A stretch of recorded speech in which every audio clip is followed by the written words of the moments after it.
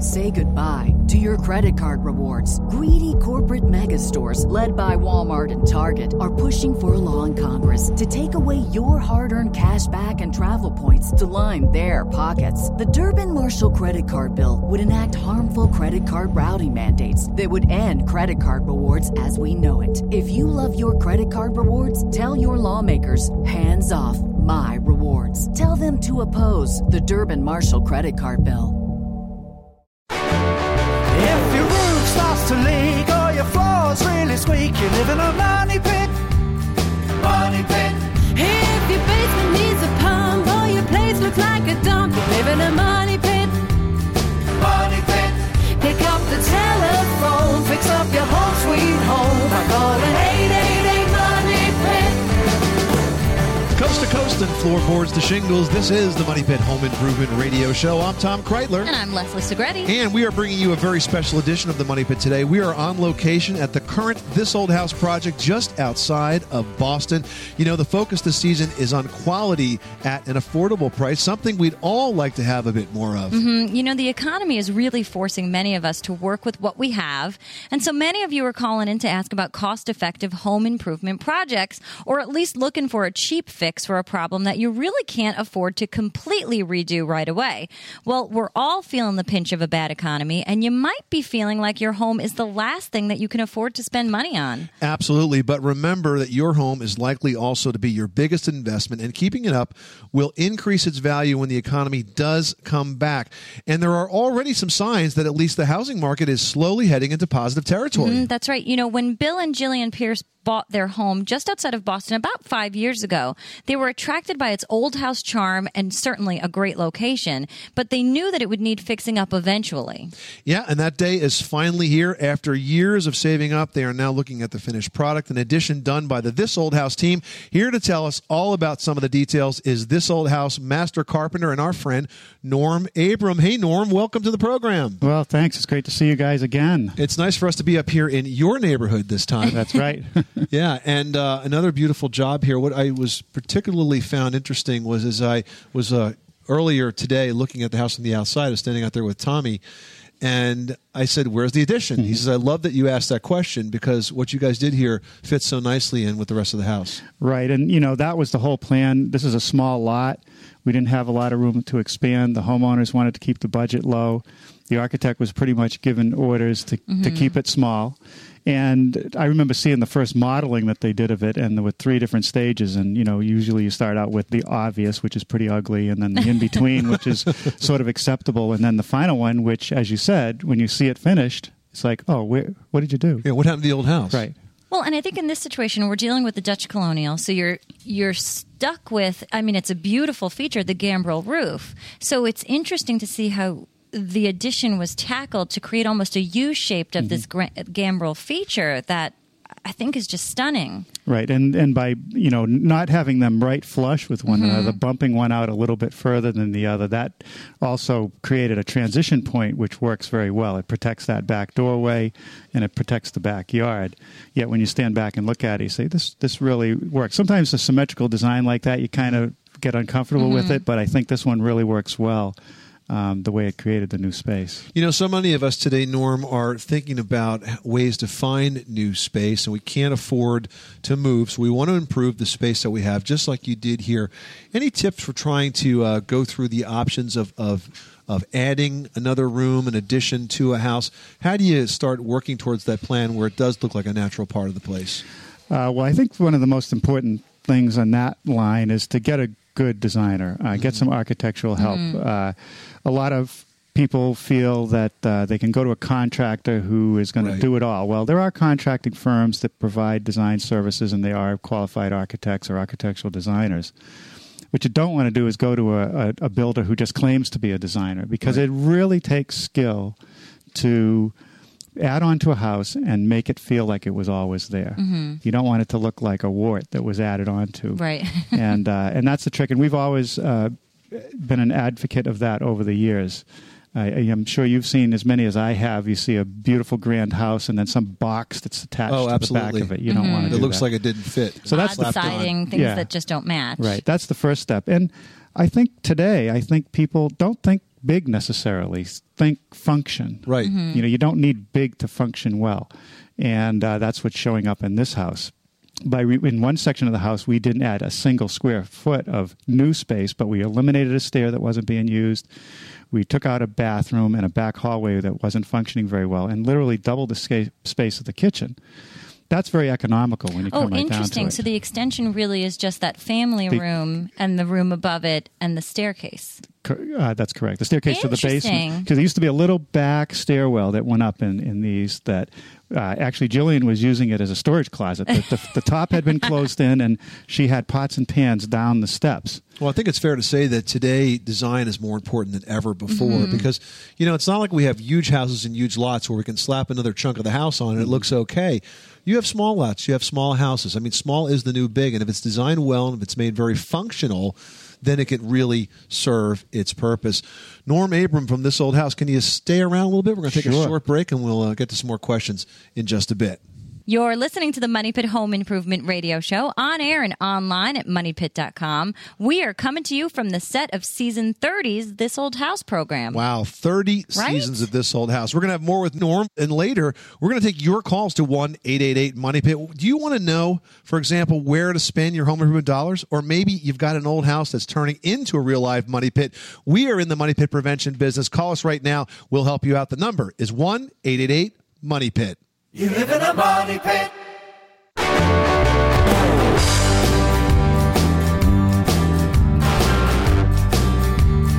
Money pit. The Money Pit is brought to you by Generac and the Generac Automatic Standby Generator. Be protected and never worry about power outages again. Visit your favorite home improvement center or call 888-GENERAC or visit Generac.com. Your home will stay on the next time the power goes out. Now, here are Tom and Leslie. Making good homes better. Welcome back to the Money Pit Home Improvement Radio Show, where home solutions live. I'm Tom Kreitler. And I'm Leslie Segretti. And we're talking about old houses this hour, but your house doesn't have to be ancient to have some issues. For example, you know, there's a common type of wiring used in the 60s that was made of aluminum, and today that's considered a fire hazard and something that needs to be upgraded. Learn more about the construction duds over the decades at moneypit.com. Just search home repairs by age of house. And you're going to find out a lot of things that need to be done around We'll be your making money your to-do list up for the weekend for sure. All right. Well, the Money Pit is coming to you today from Newton Center, Massachusetts, and that's the site of the current This Old House project. Now, it's the 30th anniversary season for the show, and our guest has been with the show for each and every project over these last 3 decades. So we're honored to welcome once again Norm Abram. Hi, Norm. Oh, thank you. It's a pleasure to be here. Who doesn't look a day over 29? Norm, you've just passed a milestone here with the new Yankee Workshop. I want to ask you about that. You're going to be hanging up the Jorgensen clamps there for a while, huh? Well, you know, I'll still be doing it aside. I mean, we basically completed the mission we set out to do in 1988. Wow. If you think about where we started, we were talking about 4 seasons worth of programming. Right. We did 20. Right. And then we were lucky enough to take a couple seasons and tweak them a little bit and run them this current year. But, you know, we're still keeping our website active. There's a lot of shows that we know people still want to see that they can't get on television. Mm-hmm. We're now thinking about putting streaming video on our website so people can get those. We've pretty much converted our entire library over to DVD. So every project plan and DVD will be available. And we'll see what else we can develop over the web. So you don't have to change the name to the old Yankee Workshop. No. We're still out there, you know, and I'm working with Russ, and we hope that we can keep that going for a while. And, of course, I'm still here at This Old House. Yeah, and let's talk about some of the work you did here at the Newton Center House. I imagine you had your hands on the trim. Well, I worked a little bit in the library with Tom, and it was nice. We did a few scenes together this season. We started out with some heavy-duty demo, which is always fun. You know, always fun to do that. It's real man work. Get the frustration out, and we did some framing. We framed up the floor of what is now the new family room, and did some window trim detailing. Put a door in, showed people how to put an entrance door in. Now, that's interesting you mentioned entrance door because the cost versus value survey numbers just came out, which shows what the best remodeling investments are. And entry doors was the number one best investment that you could make, that investment in curb appeal. And they looked at steel, fiberglass, and very upgraded, and they all looked very, very good as a good return on investment. Well, you got to realize that's how everyone enters the house, your guests, your family. And, to me, there's two functions of an entry door. You want something that's appealing. You want something that's secure and energy efficient. And, it doesn't have to be overly fancy, but that gives you a real feeling of what you're going to see when you open it. The characteristics of that and the condition that it's in, I think, sends a signal as to what's on the other side of that door. Well, and considering what home improvement projects are concerned, it's very on the minimal end compared to other things. And it's not that difficult to do. I mean, Kevin and I put it in, and we tried to go through every step. Here's your opening. Here's how you seal it. Here's how it goes in. Here's how you plumb it and make sure it's square and it's going to work properly. And I do have to say, I know you mentioned the library. That library on the stair landing, what a clever use of space. Yeah. The window is fantastic. I love all the nooks and crannies. It really is a beautiful area. I think the nooks and crannies are an important place that people overlook in a lot of their homes. There's a lot of space that can be used if you fill it in. I mean, in my office, there was a staircase that came down from the upstairs, and underneath that staircase, I've got some nice pyramid-shaped doors there that take use of all of that space. Yeah, there are a lot of hidden nooks and crannies. And in a house like this, or a Cape Cod-style house, where you have second-floor space with knee walls that are just closed off, often you'll see them used as extra storage. You can put a couple panels in there. Also allows you, if you're upgrading mechanical systems, it gives you a space to run some of your mechanical systems through. Terrific. Norm Abrams, 30 years on this old house, 20 years on the new Yankee Workshop. Congratulations on all your success, and thanks so much for stopping by the Money Pit. Oh, thank you, Tom and Leslie. It was great to be with you again. You are tuned to the Money Pit Home Improvement Radio Show on air and online at moneypit.com. The number is 1-888-MONEYPIT. Leslie, who's next? All right. Now we've got Judy in California. Welcome, Judy. Thank you. I guess I have two questions. I have an old tin ceiling in my house that has several layers of paint. First of all, I'd like to find out if there's lead in that paint, and how would I find that out? And secondly, I'd like to find out how to strip it to get it as close to its original patina as possible. Well, you're right to be concerned about the lead paint issues. And, chances are, if that's some of the original paint that was put on when there's the original... There's most likely some in there. There's definitely most likely. I mean, there's a test that you can do. There's both the opportunity to do actually a sample of the chip of the paint. Now, but a chip of the paint, you're really going to have to get off a solid chip down to the tin. You got to go down till you see metal. Okay. And there's another less destructive test called an XRF, or an X-ray fluorescence test. It's sort of a meter that a lead tester has. It's pretty expensive equipment, so it's not like you can rent this thing. But you've got to get a pro, either bring the tin ceiling tile to them or they come to you. And it's a portable gun-like device, and you hold it up, and then it will actually tell you what the lead content is. But you're right to be concerned, so I would suggest that if you're thinking about pulling all this lead paint off, it could be quite dangerous for the people in the house, especially if you try to burn it off or chips get around. If kids pick them up, it's not a good thing. So be very, very careful. Get it tested either with a destructive test where you take a sample of it, or with an XRF test, and you'll know what you're dealing with. All right, now we've got Mike in Georgia who's doing some work to his 1920s home. Hey, Mike, how can we help you? Hey, I got a home I just recently bought. It's about 1920s vintage, and the previous owner redid the bathroom, and I do not like it. And what I'm looking for is a clawfoot bathtub that would actually fit the decor of the house. Where would I find one, and where would I even start to look for one? Mike, I think you're about to embark on a super fun adventure. Absolutely. There are lots of places, and a good place to start looking is your Yellow Pages or a simple web search. You want to search for an architectural salvage yard in your area. You might have to take a journey somewhere. It could be a good hour's drive.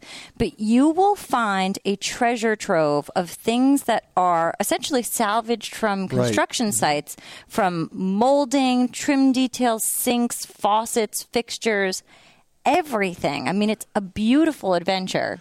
And you know what's fun about that is fixtures. They work with modern-day plumbing, faucets and, plumbing and that sort of thing. I mean, it works with everything that you can buy over the counter right now. There's nothing special about it. But the one thing that you are going to have to do with a clawfoot tub is you're going to have it resurfaced. You're going to have it reglazed. And that's definitely something that you want to do professionally. Mm-hmm. And you know what? If you actually want something new that perhaps has never been bathed in, head on over to VanDykesRestorers.com. They have a beautiful replica there. You'll find something you like. Good tip. All right, up next we've got Jim calling in from Ohio with another old house question. Welcome, Jim. Thanks. I've got a 70-year-old vinyl linoleum-type floor, and I'm trying to peel it up and put some tile down. However, not all of it's coming up, and I was just wondering, is there anything I can do to level the floor before I put the tile down? Jim, I question why you wanted to even take this up, because when you have a really hard floor to remove, sometimes you're better off going over it. For example, instant subfloor. You can do it with laminate, for example, which doesn't need any attachment to the floor itself. Now, but because he's looking at tile, is it essential to get that up to get a base or get down to the concrete, whatever is below this, so that you have a good foundation to put down your adhesive? Yeah, he's definitely going to have to get up as much as he can. And I got to tell you, Jim, there's no easy solution here. You have to really do it the hard way. If you're having trouble getting it up, you've got to get down there with some wide floor chisels. Those are very, very handy for lifting up and those tile they do pieces. have them with like 3-4 foot handles so that you can really get underneath and you can lift. you can get some force behind it that way. It's a little bit easier on your back. And you know what, Jim? The important thing in creating a smooth floor is that if you do not have an even, smooth subfloor and there's any movement at all, once you put your tile down, those tiles are going to crack and you're going to be back at square one. So definitely get that as smooth and even as you can. All right, next up we've got Tiffany in Missouri. Welcome, Tiffany. Thanks. I have a 1940s cottage that has some old carpet glued over laminate floor, and I was wondering how to remove them both so that I can install some tile. Wow, that's kind of weird. Crazy. But it's good news because the laminate floor would not have been attached to the subfloor under that. So right. It depends on whether or not you're trying to save the laminate. If it's been glued down, I think that we can't even have that discussion. Not possible to save it. But what you could do is pull up the carpet as best you can and then cut through the laminate floor.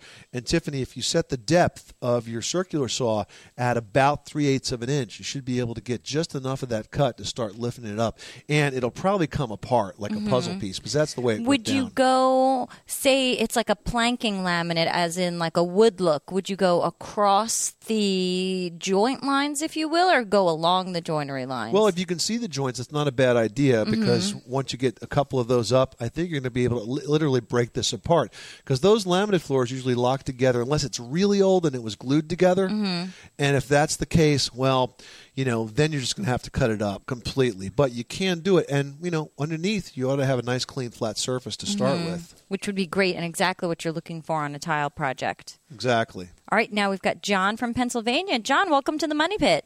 Thanks. I have a 120-year-old house with bulkhead basement doors that are in really bad shape. And I was just wondering what kind of door I could get that will last and will also remain true to the time period of the house.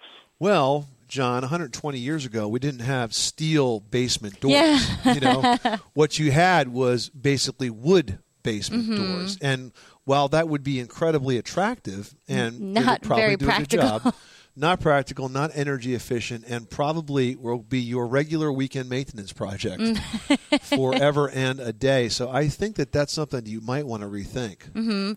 Well, I mean, even you can look at something that has that similar design and style that would be fiberglass that could replicate that look of the period feel of the house. Is it Coldplay? Coldplay. I always think it's Coldplay That's when the I band. see when I see their signs at the trade shows. But Clopay. They make garage doors, and they also make bulkhead doors out of wood, out of fiberglass, and they truly have wonderful, carriage house style doors that really replicate the period of the house. Now, I would start there. And now, if you were a Coldplay fan, which I am, you could play your Coldplay while you install your Clopay. And I'm such a dum-dum. Every time we're at a trade show and I see the big Clopay signage above the show floor, I'm like, Coldplay's here. Oh, Clopay. So I always have to think twice as I say it.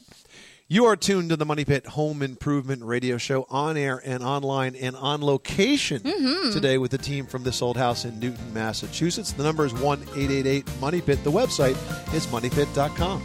Up next, we're going to talk about doing more with less. Our This Old House homeowners had to do that in this specific renovation, and they learned some really good lessons that we're going to share with you on how you can do the same with the same amazing results. We're going to have some tips for you when we come back. 888 Money Pit.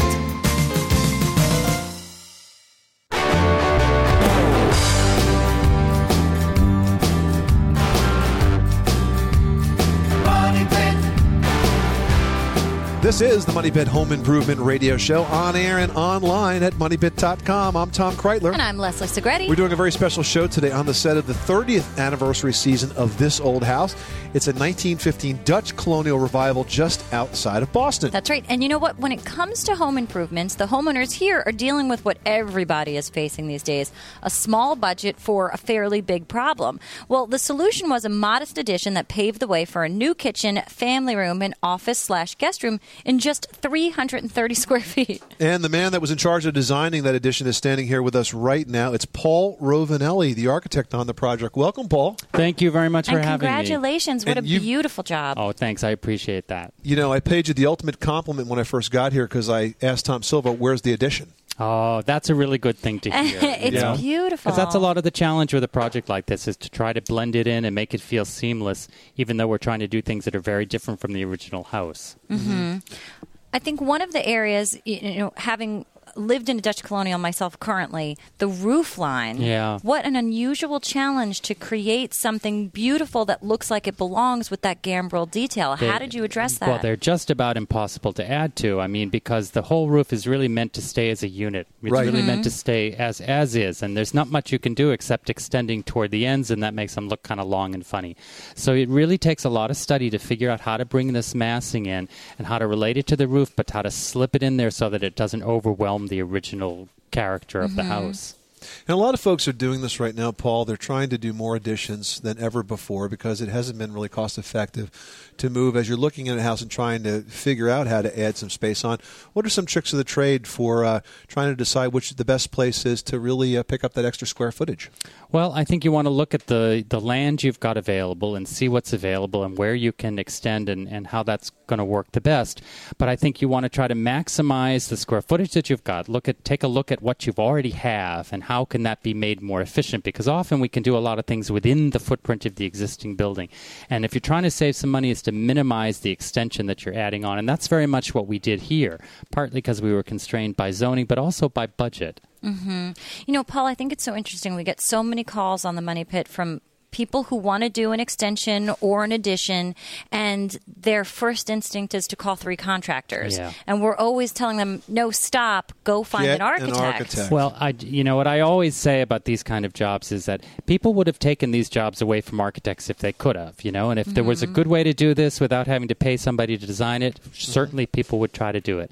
The reason it doesn't disappear as work for architects is because it's very difficult design challenge, It is. And a lot of old houses, to make something and to grow the house and make it more substantial without destroying the character of the original house is not an easy problem. It's a lot easier in a lot of ways to build a new house, design a new house, than it is to add on to an existing one. And also, it takes some design ability. And also, Paul, when you bring in 3 contractors, you get 3 different sets of specs. And when you work with an architect, you get those specs that you can have everyone bid against. So you truly have an apples-to-apples comparison. So there's a consumerism side of this, too. Absolutely. Sometimes what I'll tell people is that if you talk to contractors before you've really got some drawings and some hardline specs and really know what you're going to do, it's almost like looking at somebody with a little bubble above their head. Each contractor has their own bubble. They're seeing something different in each of those heads, and you can't really compare them until you've got something hard to go by. And maybe you've mentioned one idea to one contractor and a different idea to the other Absolutely. one, and you forget that you've even and said that. standing in front of somebody's house, everybody can imagine whatever,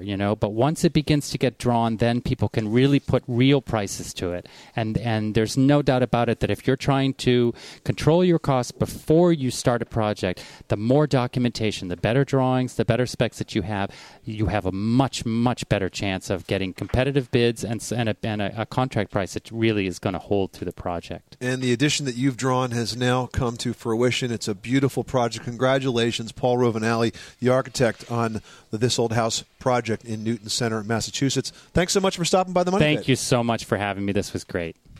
You are tuned to the Money Pit Home Improvement Radio Show, on air and online at moneypit.com, and today on location with the team of This Old House. That's right. And this is always a very exciting time of year because the latest cost versus value report by Remodeling Magazine is out, and they have found that 7 out of the top 10 most value-yielding projects involved outside home improvements. Yes, Virginia, curb appeal is king. We're going to talk to landscaping expert Roger Cook about how you can achieve that in your house next. Money Pit.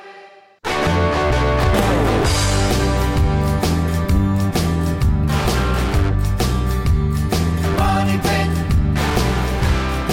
Welcome back to the Money Pit Home Improvement Radio Show, making good homes better. I'm Tom Kreitler. And I'm Leslie Segretti. And we are on the set of This Old House, just outside of their home turf in Boston, where the cast and crew are wrapping up production on the latest project. And like most of you, the homeowners this time around are watching every penny. The economy is still in a bit of turmoil, and we're all afraid to spend too much. So the result for this project, not a complete gut and redo like This Old House team does on a regular basis, but a 330 square foot addition to a 1915 home that is just big enough to accommodate this family. And man, did they get a lot in here. Yeah, it really looks beautiful. Well, if you're on a budget, what's that one place that you can spend money and be sure that you're going to see a good return on your investment? Well, it's your home's exterior. In fact, curb appeal is king like never before, and you don't have to spend a lot to see a really big difference. Here to talk about that is This Old House landscaping contractor Roger Cook. Welcome, Roger. Good morning. How are you? We're well, thanks. And it's a great day here. It's the last day of the build of this Newton Center house. And I noticed your handiwork outside. Lots of green grass going down on a chilly day. It's always great to put down sod. I look like the hero. You do. Tommy busts his bum here cake. 6 months, and I come in and one day roll out the grass, and everyone goes, "Oh, it looks so nice." I'll take it. You take all the credit, right? Yeah. Well, curb appeal is so important right now. We're trying to maintain the value of our house. You don't have to spend a lot. Where do you think people should begin? Design is important. Number one, knowing what the plant material is, what it's going to grow to be. The biggest problem we have in landscaping is we overplant. Right. Everyone wants to put in these jumbo plants, and then 3 years later they're touching each other. You don't know how to prune them, or you got to move them and everything else.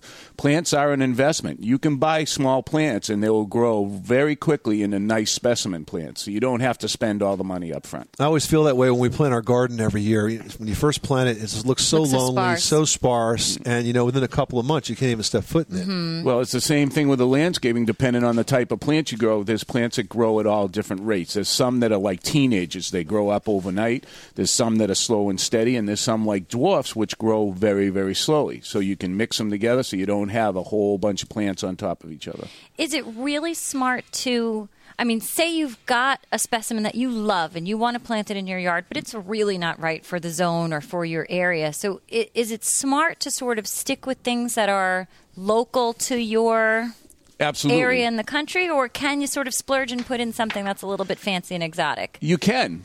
A lot of people do it in different ways. One way is to put it in a container. I know people who have a palm tree that they put out all summer long, and then they have a greenhouse they put it in for the winter, right? Because they love the palm. To me, that's way too much work for me. Mm-hmm. I'd rather invest in a plant that grows over time, fits the location. The other problem we have is that sometimes you can plant these marginal plants, and 2 or 3 winters will go by and it won't be bad.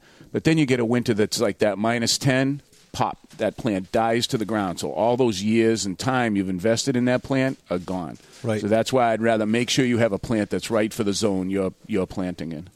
And you need to find that out. And the local nursery is probably a really good place to start that. But basically, you really need to do your research here and make the right decision up front because you're going to live with that for a long time.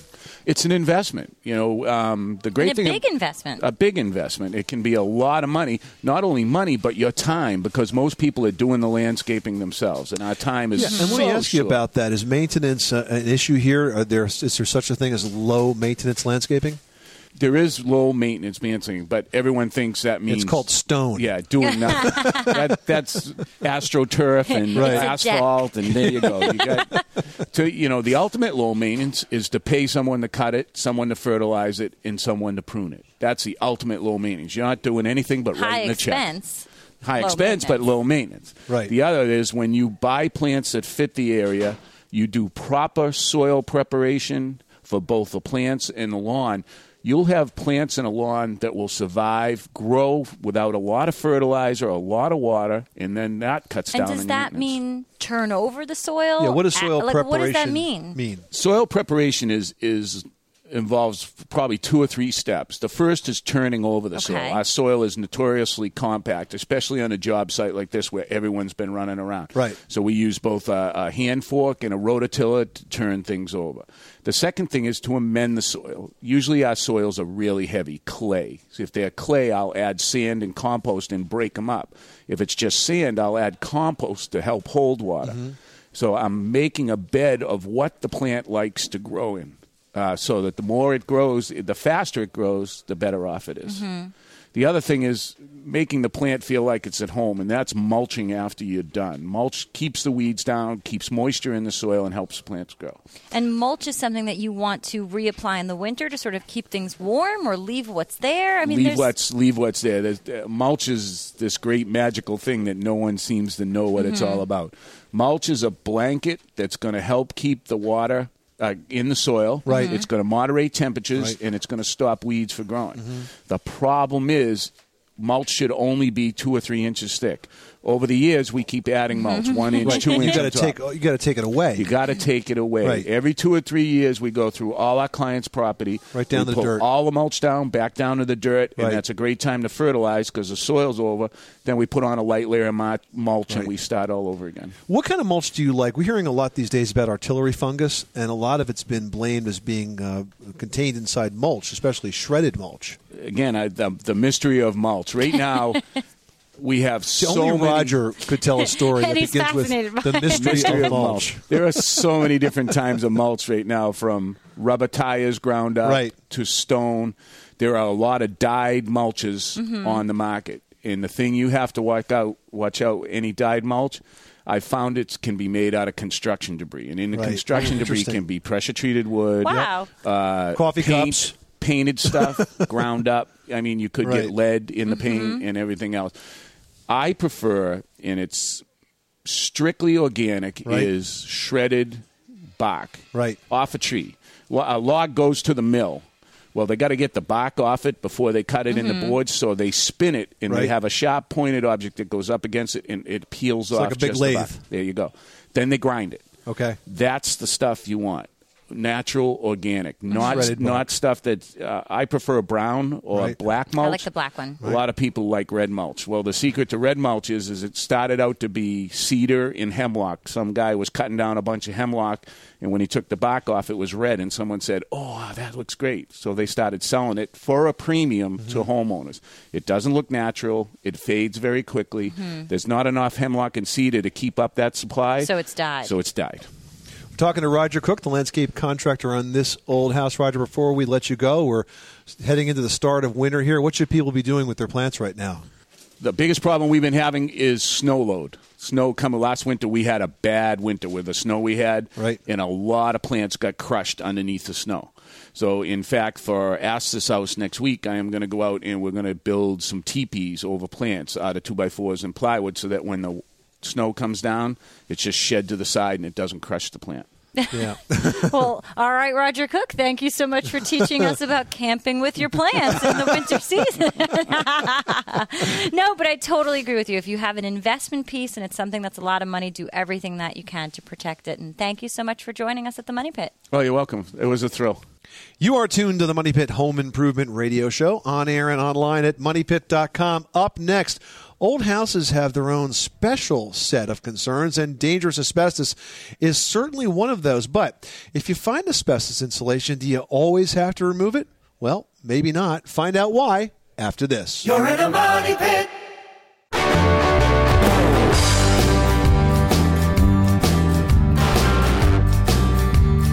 Money pit. Making good homes better. Welcome back to the Money Pit Home Improvement Radio Show. I'm Tom Kreitler. And I'm Leslie Segretti. Coming to you today from the Boston suburbs, the site of the home this old house took on for the show's 30th anniversary season. You know, stretching your home improvement dollar is what it's all about on today's show. And in a tight economy, home improvements often take a back seat, which is not always a great idea. Yeah, absolutely. You know, you've heard the saying, a stitch in time saves 9. Well, along that sense, it's absolutely better to tackle what you can now in your home, because your investment in maintaining your house will always pay off by keeping up your home's value. And this house is a great example. We saw how even a modest change can make a huge difference, as the homeowners will certainly attest. It was a 330 square foot addition that gave them a new kitchen, family room, office, and a guest room. You can see the finished product and the entire process step by step on this old house. Check your local PBS listings to find out when the show airs in your neighborhood. Mm-hmm. And you know what? When you head on over to the PBS website and look up this old house, take a minute to read the homeowner's blog. They really tell you a lot of fun, interesting stories that you don't get to see in the process of the program. So take some time, because it's always a good read. And while you are online, head over to moneypit.com. You can email us your questions, and we've got some old house questions here today. All right. We've got Mary in Washington, D.C. writes, I have an older house with steam heat and asbestos insulation on the pipes in the dirt basement. We really don't use this area that much, so I'm wondering if I really have to have this asbestos removed. And that is an excellent question, because, you know, the process of removing the asbestos is... It's more disruptive, correct? It's very disruptive. And if the asbestos is in good condition, and that means it's not flaking, it's not deteriorating. And when it's the insulation, is it wrapped in like a paper or a fabric? Well, there's actually two types of asbestos. There's sort of a wet pack that's like a plaster that's used on the elbows. And then there's something called air cell asbestos, which kind of looks like corrugated cardboard. Gotcha. That's used on the pipes. Now, if you look at that and it's fairly intact, it's not deteriorating, flaking off, and it's in an area that you're not going to use. Now, in this case, it's a dirt basement, and if it's in good shape, I would leave it alone, Mary. I would not change that. Now, on the flip side, if this turns out to be your kid's playroom and there's bouncing balls smacking on pipes, then, you know, knocking not the such a asbestos loose. Right, not such a good idea. If you ever do decide to replace it, though, do not do this project yourself. It's absolutely not a DIY job, because asbestos fibers are actually thinner than smoke, and you can release them in the air at 8 feet, and it would take 8 hours for them to hit the ground. All right, next up, we've got Robert from California who writes, we have plaster and lath walls in our 100-year-old home, and they're cracking badly. What is the easiest and most cost-effective repair without tearing them down? You know, I've kind of gone both ways on this. As you know, my house was built in 1886, and when we first took it on, we had to do quite a bit of renovation. And so when we did the kitchen, the dining room, and the living room, we actually did a gut job. Got rid of all the plaster. Got rid of all the plaster, took it all down, and then put drywall up. And what you find when you do that is, obviously, it's an incredible mess. But the other thing is that the studs behind it are not flat enough really by themselves to truly support drywall and have it look good. They end up being kind of warpy, and you end up having to build them up. Sister joist to the existing Sometimes. joists? I mean, once in a while you get one that's really crazy and you have to do that. But think about it. How did they put plaster walls up? Well, they put wood lath and they put wet plaster, so it really didn't matter if the studs were straight or not. So I think today I'm of the mind that unless you have to insulate or run plumbing or electrical and you can't do it any other way, you're probably better off going on top of the plaster with a piece of drywall. So skinning it, you lose just a tiny bit of room space. Where do you then screw the drywall into? Any of the wood lath that's behind the plaster? Actually, the wood lath will hold it, Leslie, or you can find the studs with a deep stud finder. All right, excellent. Well, you've been listening to the Money Pit Home Improvement Radio Show. About all the time we have. We're coming to you live from the set of This Old House, Season 30, just outside of Boston. Be sure to check local PBS listings for This Old House and Ask This Old House. The show continues online at moneypit.com. I'm Tom Kreitler. And I'm Leslie Segretti. Remember, you can do it yourself, but you don't have to do it alone.